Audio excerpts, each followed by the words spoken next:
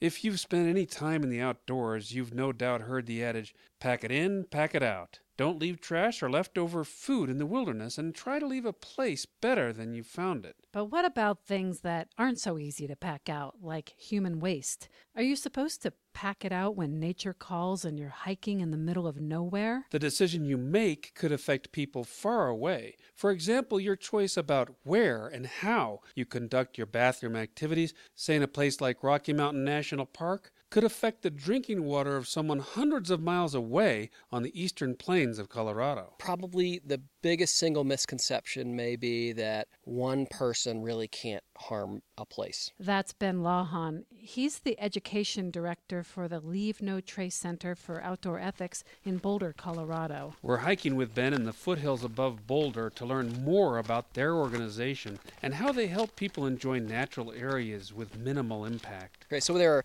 7 principles to Leave No Trace. We've got plan ahead and prepare, travel and camp on durable surfaces, dispose of waste properly, leave what you find, minimize campfire impacts, respect wildlife, and be considerate of other visitors. It's that third one, dispose of waste properly, that we're out hiking with Ben to talk about. I think for a lot of folks, the idea of picking up, dealing with, packing out the human waste is probably not the most pleasant thought. Definitely not. So instead, what they recommend, if there's no facility around, you make something called a cat hole. And that's basically a 6 to 8 inch deep hole. You know, the diameter, I like to say jokingly, it depends on your aim, but we typically recommend kind of a 4-inch diameter hole. And we recommend that people use the hole to do their business. So you make your deposit in the hole. What about the toilet paper? People often ask about the toilet paper. We recommend you bury the toilet paper deeply in the hole. Mix in soil, cover the hole well and disguise it, and generally it's good to go. Okay, well, if I've made my cat hole and then made my deposit, is there still a chance it would reach a waterway? Potentially. So the key there is that we recommend that you do any sort of toilet activity a minimum of 200 feet from any water source, campsites, or trails. So how do you estimate 200 feet in the woods? So we tell kids about 100 big steps, roughly 70 adults' paces. Does that apply to urine as well? Generally, we don't advocate digging a hole. I mean, I think that because, liquid tends to percolate pretty quickly into the soil, maybe the disturbance of soil from digging is probably not warranted for urine just due to the percolation. We do advocate at times to urinate on durable surfaces when you can. The reason being, if an animal were to sort of go for the salt in your urine and maybe go root around somewhere they otherwise would never go, if you can keep that to a more durable surface or a non-vegetated surface, then you kind of minimize that chance. The big take-home is that human waste is one of those impacts in the outdoors that we can do something about. Most people tend to produce roughly a pound of solid human waste per day. So do the math. There's around 7 billion people on the planet. It's a lot of poop that we need to deal with.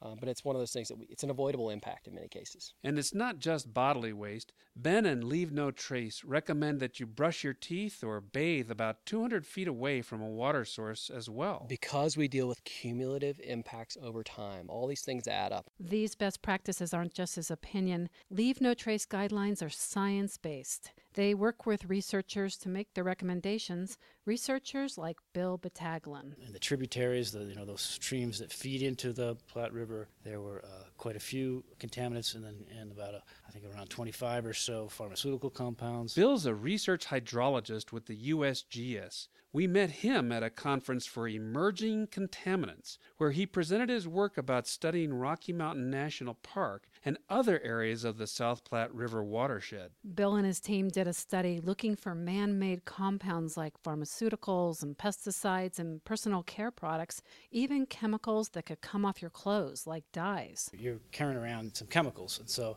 one of the objectives of the study was to determine what chemicals we found in the park, because that was somewhat unknown. They looked at front country sites, places where you don't venture too far from your car, as well as back country locations where you hike in quite a distance. We would be collecting samples from locations that were a mile or more from a parking lot, sometimes up to 10 miles away from a parking lot, and we would see degradation products of nicotine, lidocaine, which may or may not be coming from use as a topical painkiller or as use as a recreational drug. We saw, we had heart medicine, diabetes medicine, blood pressure control medicine. Sometimes a suite of medications you'd see in a sample that would be, well, there's an overweight person who has a heart problem. They've been sampling for 3 years in Rocky Mountain National Park and other locations and found chemicals frequently enough to determine they were valid results. Other places, like downstream of the big campground on the east side, we saw, EE2. That's birth control. That's not coming from any animal. They don't use it to birth control any of the wildlife yet up there, so that's definitely people. So we know that's a definitive marker of human inputs. This emerging research from USGS in places like Rocky Mountain National Park will help leave no trace, educate about human impact, and make recommendations to park and open space managers.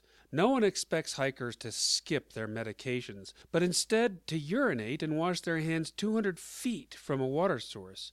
Also, you might want to be aware of what kind of soaps you use. Triclosan in particular is one of those ones. It's the antibacterial compound that's used in a lot of soaps. There are these antibacterials, and that was one of the ones that just would not degrade. And so to us, that suggests that perhaps the Park Service should recommend that if you're going to the backcountry, you should use soaps that don't have those. The Leave No Trace group says that although their goal is to raise awareness about how we impact outdoor areas, it's not just so the next person can enjoy a pristine hike, but also because these places are sources of our water. Again, Ben Lahan. In the case of us here in Colorado, it's snow falls in the mountains, it melts in the spring, it runs into our rivers and streams, that becomes our drinking water. We're always making more people. We're not making more land. But he says don't be paralyzed. They're not asking for perfection when you're out in the wilderness. This is not a heavy-handed approach. It's not an all or nothing. We're not the hiking police. We don't expect you to come out here and levitate over the ground. And in fact, he emphasizes their principles aren't rules, they're ethics. And I like to think of an ethic as what you do when nobody's watching, when you're the only one that has to make that decision. These aren't rules. These aren't regulations. It's not black or white.